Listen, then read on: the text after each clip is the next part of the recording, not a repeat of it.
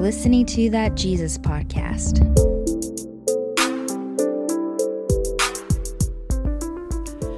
Hello, everybody. We're back with the after show for the Christy Smucker episode, and Drew and I are joined today by Brenna Kipfer, my wife, and Lissel Latin, Drew's wife. That name just rolls off the tongue, Lissel Latin. It's got some real staccato to it. It's fantastic.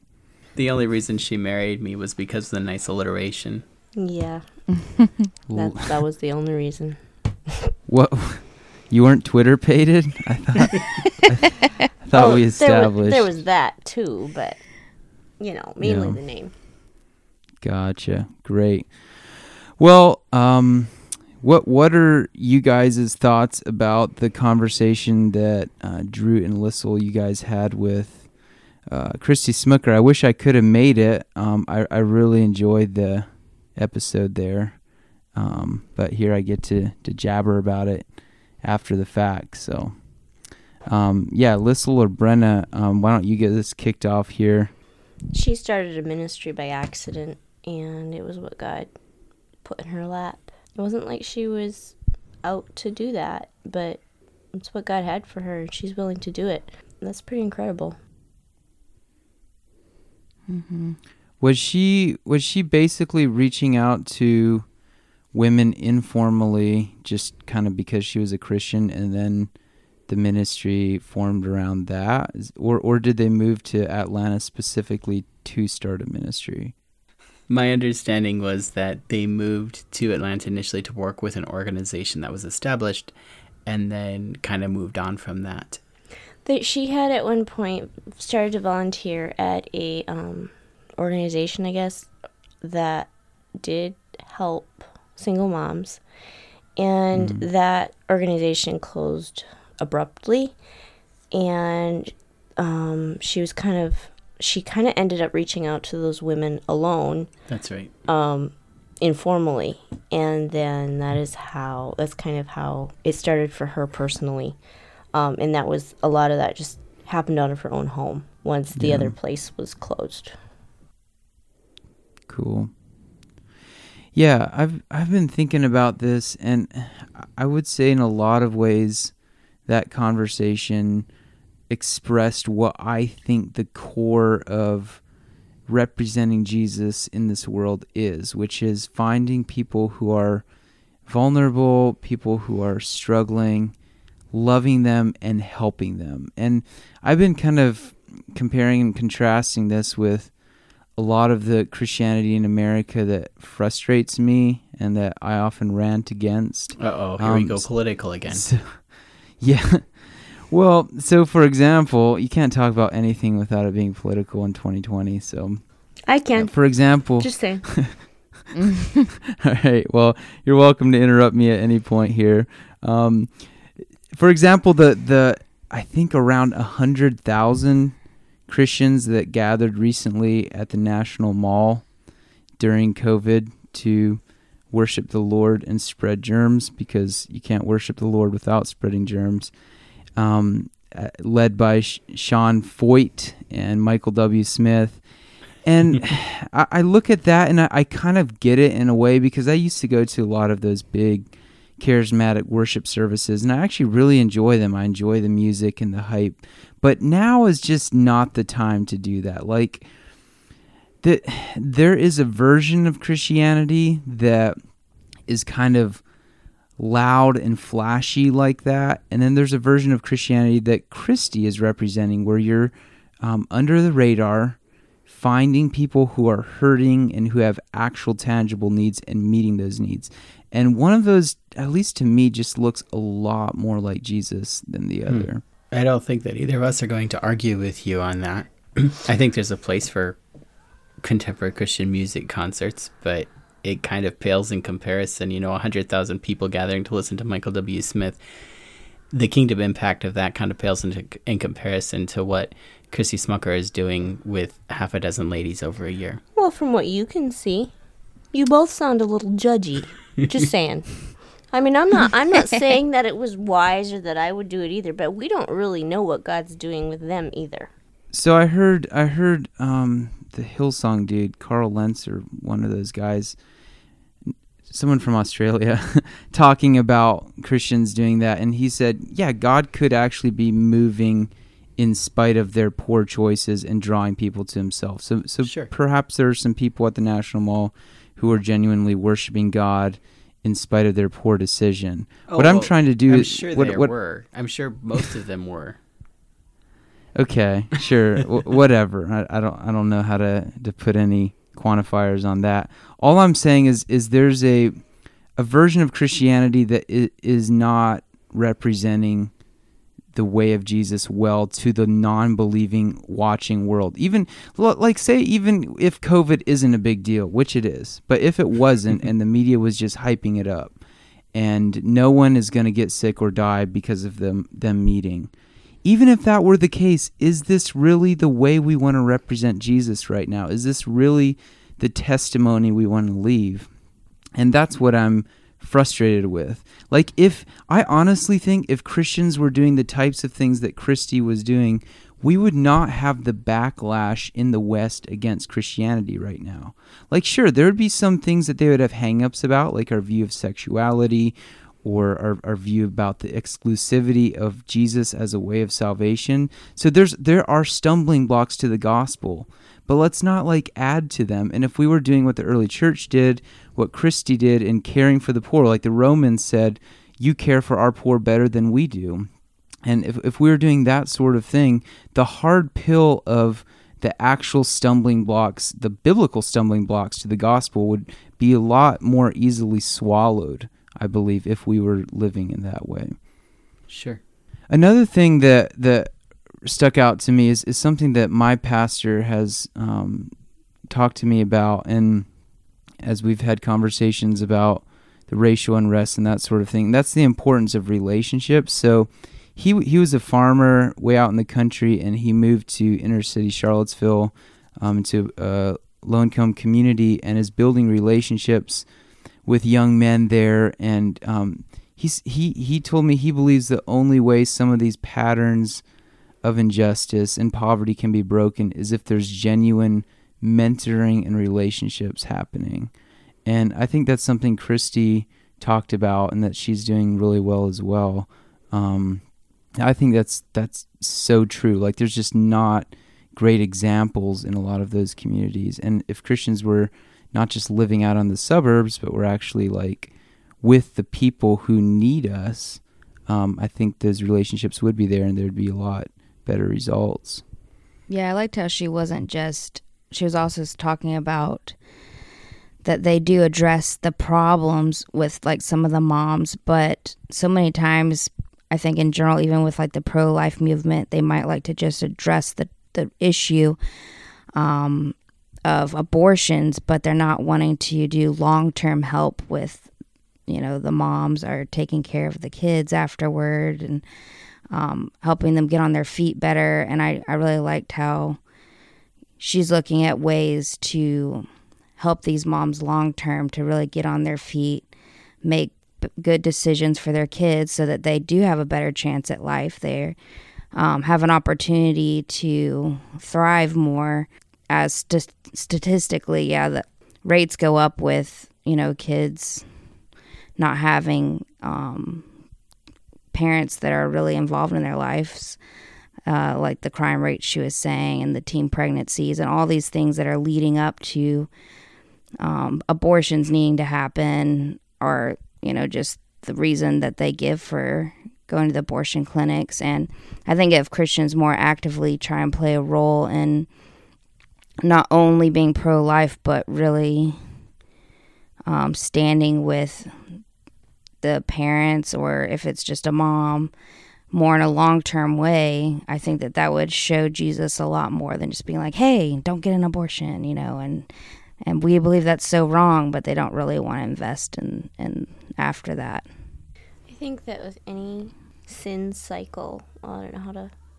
So the whole abortion issue, it's not just about abortion. It's about a vicious cycle that they feel caught in and they don't know how to get out of. And there's just a lack of, discipleship that, the re-educating and the discipleship's the word, that needs to happen, and the close walk that needs to happen, because a lot of those are pretty big bondages, and also it's a change from what they even know, like Yeah. the way they grew up. It's like it's a worldview change.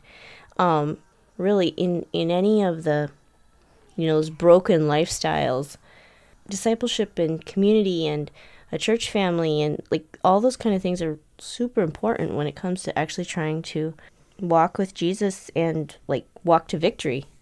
It's discipleship, and in a context like that, well, in any context, it's tenacious, persistent, stubborn discipleship, because your discipleship will fail. I mean, again, it's kind of a cliche, but Jesus didn't have all that great of stats for his disciples enduring, at least not in the 3 years he walked on the earth. And in our limited experience, if you're dealing with somebody with a history of substance abuse, for example, that is a really tough thing to Bible study somebody's way out of. And I think we all know that it's more than Bible studying your way out of it. It's the power of the Holy Spirit. It's taking really decisive measures away from the patterns. But you can't, unless you're going to transplant somebody into, a Christian ghetto, you can't really hope to have the person escape the pressures around them in the context that led to that substance abuse. So to know that Christy and Mr. Christie were there together for 10 or 15 years, stubbornly persisting and reaching out, that spoke to me, because I know that's not easy. There aren't just tons of success stories ready to pick up off the ground. Mm-hmm. But it's worth it. Well, I think one of the things that makes it worth it is that she gets in there and gets dirty with them to the point where it's not like she's working with these projects. She's working with people, and she loves them, and they become her friends, and it's not just projects. It's a relationship that goes both ways, and she's willing to risk that, willing to be friends with people and who might break her heart, but they're her friends. So have you guys had any experience with that kind of ministry, or are you doing anything with mothers or people in situations like the one she's reaching out to? Not quite like that. Not here in Wisconsin, although we have friends in our church that are pretty heavily involved, or a friend in our church that's pretty heavily involved in a similar ministry. Actually, a couple of them have been more or less over the years, but we actually haven't gotten terribly involved in that. We send financial support to a ministry. Does that count? There you go. There's always that. Yeah, I'm just asking because, like, if people are listening and we're inspired, I wonder what we can tell them as far as how to get involved. Besides, like you said, donate to Christie's ministry. What do you guys think about pregnancy centers? Because there's a lot of those, and people can go and find their local pregnancy center and volunteer there. I know a lady from our church does that. I heard recently on a podcast that I enjoy someone kind of bashing a pregnancy center as like a bait and switch type of thing, where someone went in and thought they were going to offer an abortion, and instead they gave them an ultrasound and sent them out, and they made it sound like this really horrible scam, basically. So I don't know, but I mean, any pro-choice person is going to be antagonistic toward a pregnancy center, of course. But what do you guys think about that? There really is an interesting history around pregnancy centers. They used to be called in the 90s crisis pregnancy centers, and it was very much motivated by keeping these babies out of the hands of abortionists. And they recognized crisis pregnancy center as kind of putting a label on the mother and the baby before the child's even born. And so they changed it to Pregnancy Resource Center, and now even that, I think, is a little bit passé in some circles, where they're looking for, rather than just like, oh, don't have an abortion, we'll do whatever it takes to keep you from having an abortion, they're saying, we want to provide holistic services to any mom that's seeking to, that has a baby, to any mom, and we're going to provide resources, whether you're a quote-unquote crisis pregnancy or whether this is your third child or whatever. And that's what I think we see with our pregnancy center. I don't even think the word pregnancy is it. They totally changed the name. Well, the one in Hayward, they changed it to what is it? New Life Center, something like that. So I think it's great. Sorry for the history lesson. I think it's a great thing, and I think it's an even better thing when we take a more holistic approach, caring for the whole person, not just their uterus and what's inside. Yeah, I sometimes wonder, like, what would happen if all of the money that's put into the pro-life political lobby would be used for things like pregnancy centers. But then I also think, there are a lot of pregnancy centers. I mean, there's a lot of genuine good work going on. But yeah, just kind of comparing, the fight to overturn Roe v. Wade with what Christy and the mom community are doing.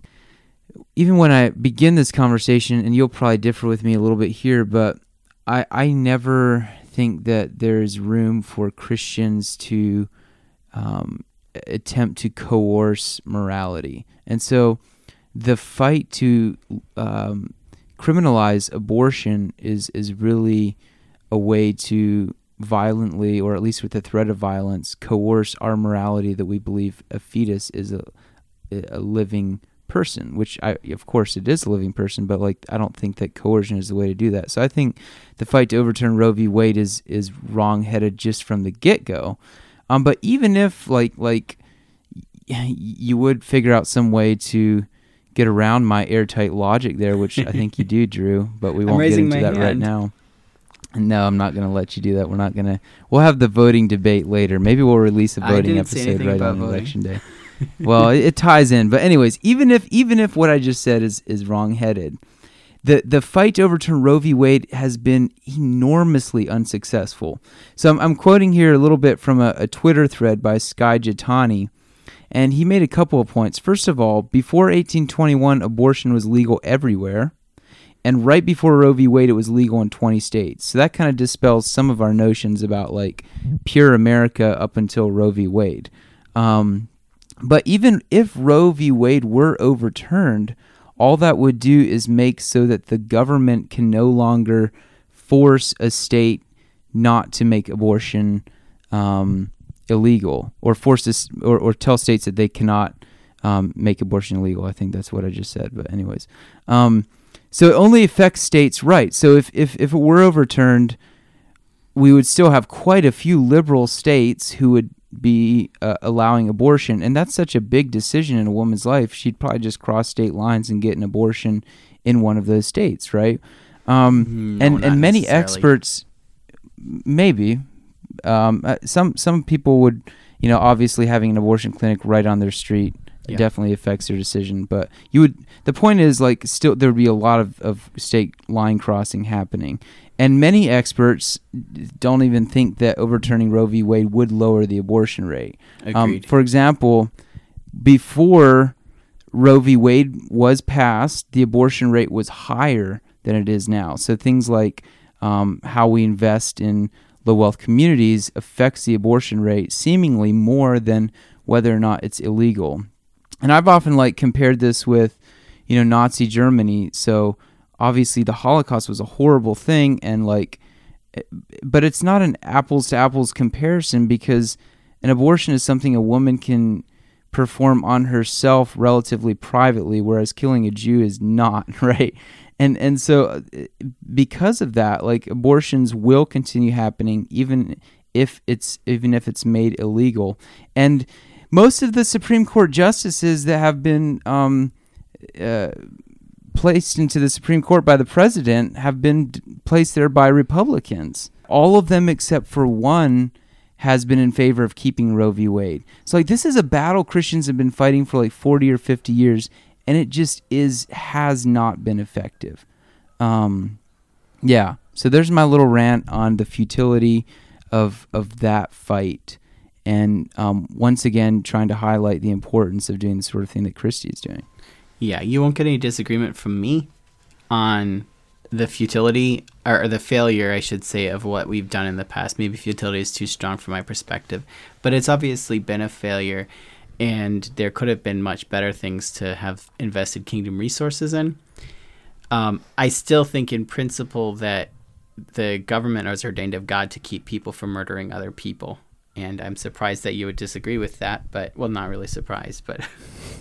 Don't disagree with that, but it all comes down to how we define terms like put into place by God and what that means. Yeah. Because so is Nebuchadnezzar, right?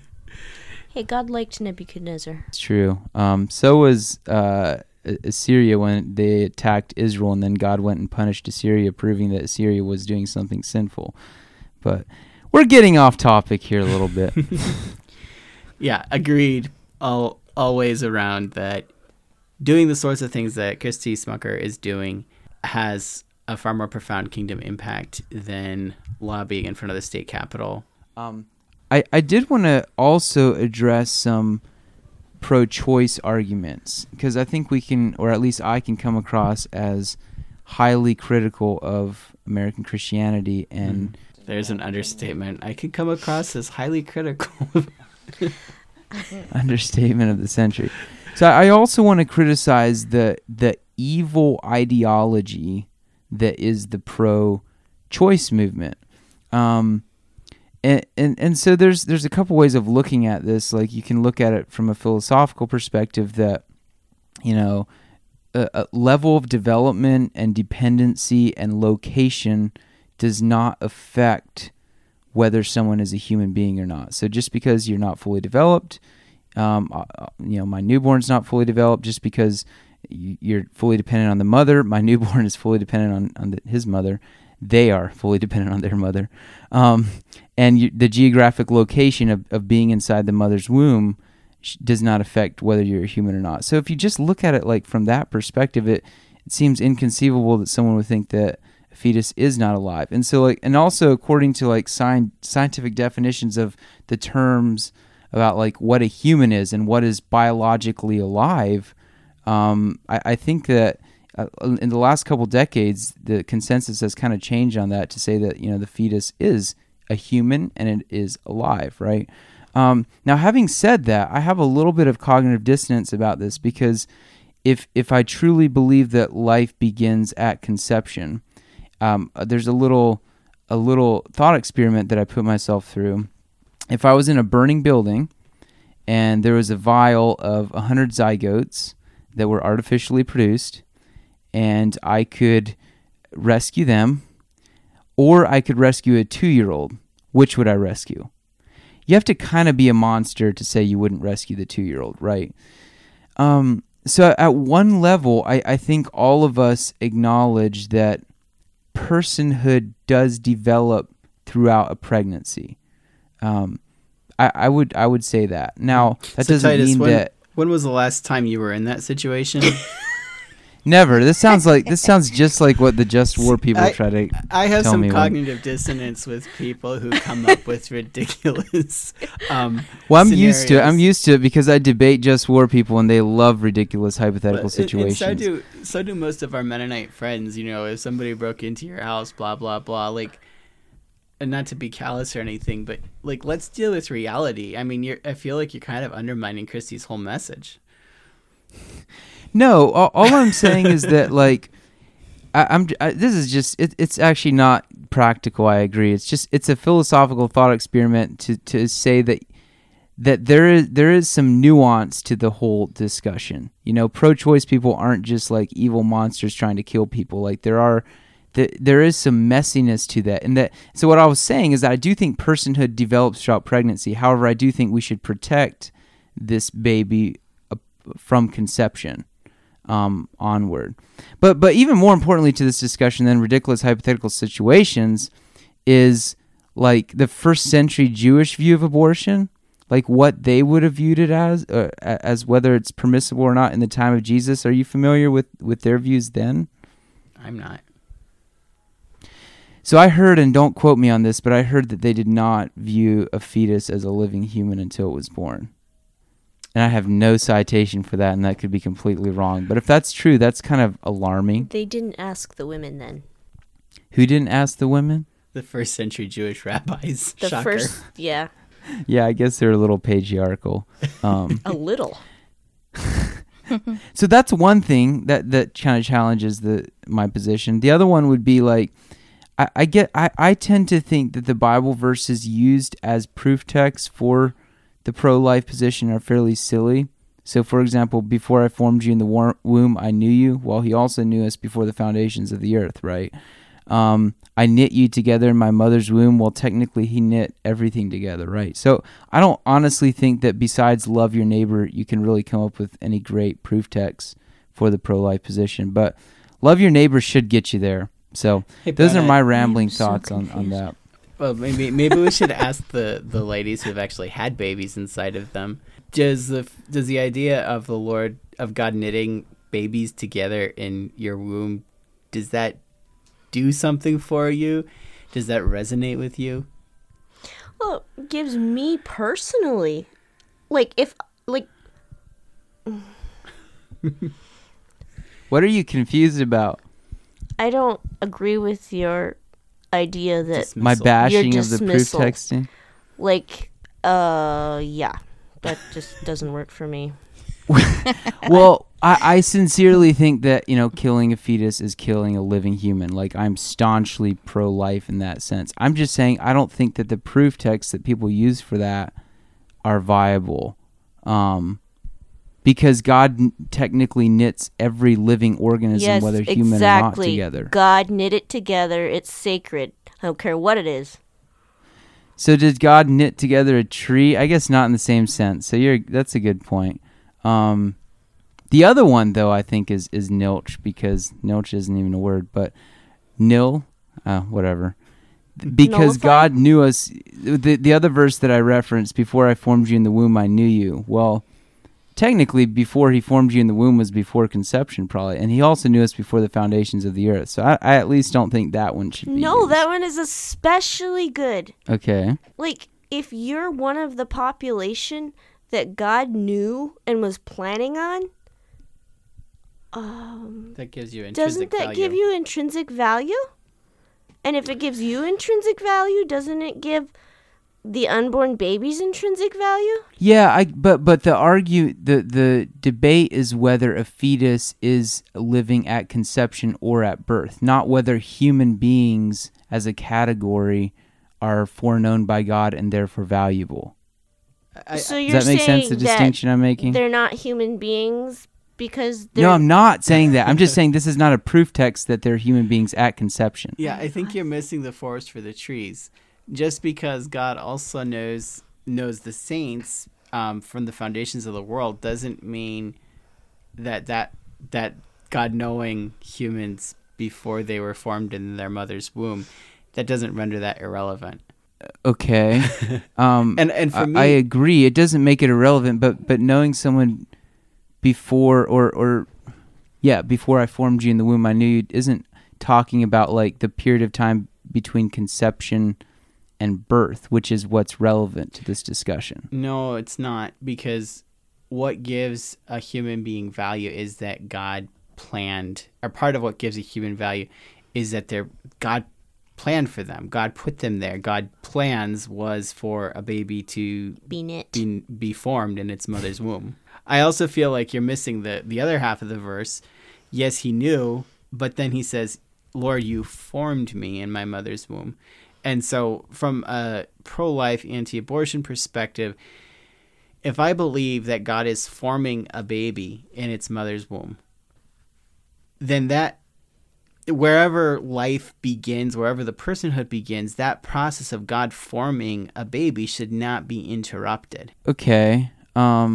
This is getting kind of graphic, but does God form the sperm and the egg, and should that be interrupted? Does God form us? In other words, is contraception as bad as abortion? According to your argument, isn't it? An egg and a sperm do not have personality apart from Personhood. or personality apart from each other. Yeah. It's sort of At like least Well, that's begging the ours. question. It's like what God has joined together, let not man put asunder. But Okay, that one might be taken out of context. way out of context. I've never heard that verse used in this context, but that is great. That had to be direct revelation from the Spirit right there. Brenna, help us. Yeah, I'm not. I really don't want to get hung up on debating this. It's really not the point of this after show, but it has been a nice little rabbit trail. I want to hear you guys talk about the part that we didn't get in the podcast itself about mentoring. That was really important to Christy. You can go watch it, look at it on our YouTube channel. But it was really important to Christy, she said, to have a mentor. Do either Mr. and Mrs. Kipfer have mentors? I currently am in search for one. Drew and Lissel, will you be our mentors?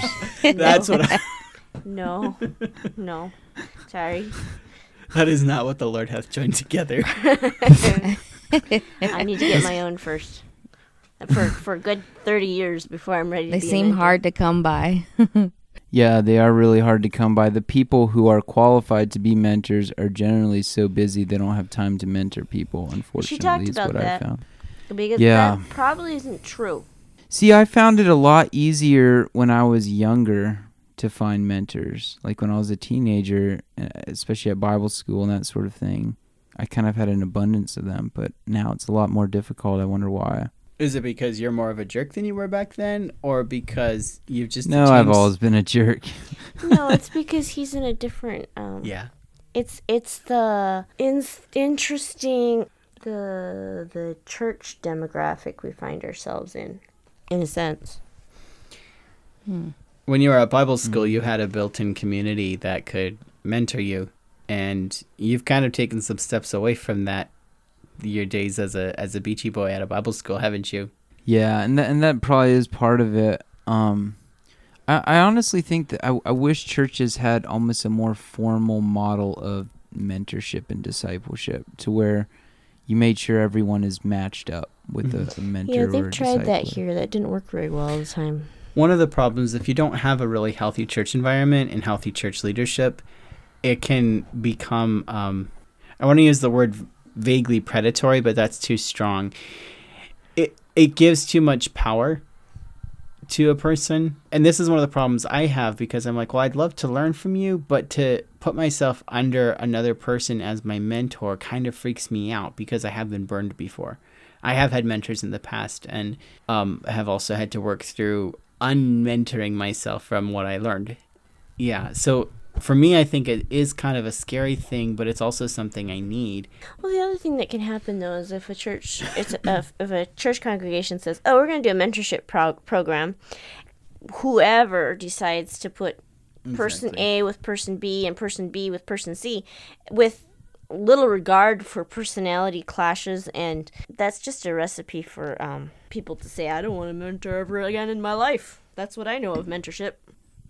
Yeah, I feel like people could be qualified, but then, like, do you actually work well together where you actually feel comfortable talking about deeper things? Or, I don't know. Yeah, that just seems to be, like, hard to find someone that you can actually feel at peace with, to share and know that, you know, they're going to really invest in you and you can actually feel comfortable with them. All the little other aspects of it are kind of hard to piece together when searching out for a mentor. The flip side is that if I am going to reach out to somebody to mentor me, I do have to be willing to do something that's really hard for us Americans, which is to be willing to learn from somebody that I might not always agree with, and be willing to learn from somebody that might rub me the wrong way sometimes, and maybe even give up some of my idea that I know what's right and I'm going to do it, to defer to another person, which is, I mean, that's a biblical concept, to submit to others in the body of Christ, but it rubs me the wrong way sometimes.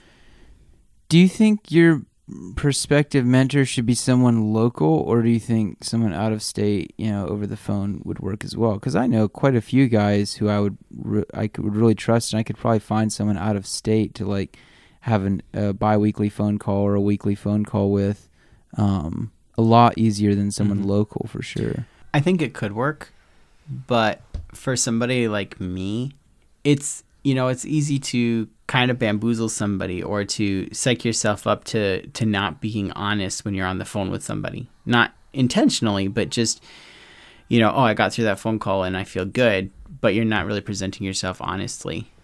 So there has to be a commitment to honesty, and long distance can sometimes not help with the honesty factor. What do you think, Lessel? I think it can totally depend on your personality and the circumstances you find yourself in. Like Christy's mentor is a long distance person, and that works for her. I think some people are going to do better over the phone, and some people are going to do better face to face, and you just need to be honest with your personality and what you have available. Back at you guys, though. One of the things about, like, it's hard for me. I'm here in a small community serving as a pastor. It sometimes is tough for me to just feel like I can be totally open, because if I'm open and honest about some of my struggles, and here we go on a podcast doing it, but if I'm open and honest about what I'm struggling with and I'm seeking input, that could actually destabilize our community. Is that a legitimate concern, or do we just need to like let it all hang out and people can see who we really are? I don't know. I'm not here to counsel a pastor. Chicken. Well, for me, like when our pastors are open and honest about certain things that they're going through, it does make me feel like, I don't know, like, okay, they're really going through stuff too. They also need people in their lives to build them up. They're not like holier than thou or anything. And it kind of brings them on a level of, I guess, just understanding more that there are things in life that everyone deals with, and they're kind of like bringing it out and being like, hey, we're there too, and we need help too, and we seek counsel from other people as well. And that kind of, I think it makes it more like a real church in a way. Like whenever anyone comes out and shares, even like in the body in general, that they're struggling with something, and the rest of the body of Christ can come together and pray for them and encourage them. To me, that seems more like what Jesus would want. I don't know. Are your pastors, Brenna, are they reaching out to people in the congregation, the quote-unquote lay people, gag? Are they reaching out to the lay people in the church for that accountability and sharing and mentoring, mutual discipleship, or are they going to somebody else outside the church? Well, actually, our pastor just mentioned that he and his wife have their mentors that they travel to, and they go like for a weekend or whatever, and just, I think they kind of share what's going on in their hearts, and, you know, even in their marriage and in the church, and these mentors help them. So I don't think that it's necessarily they're outsourcing in the it. Congregation. It is outside, but they do share with us like, hey, we need this too in our lives, and we need help, and we're not perfect people. And I mean, they might, like, because we have, I guess, 3 pastors, and they might in general also share with each other and hold each other accountable in ways. But I think for the most part, they probably seek mentors outside of the church.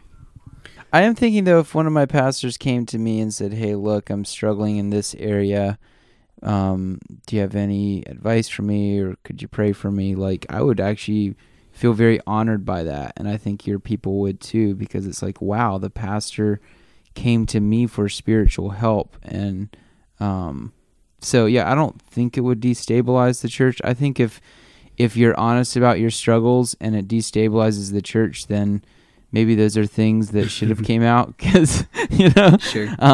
If that makes sense. Like, I'm not a fan of of church leaders who you feel like they need to present like some front in order to keep stability in the church. That to me, just like without thinking of it too hard and without being a pastor, sounds like kind of a recipe for disaster. Yep. I don't think you're wrong.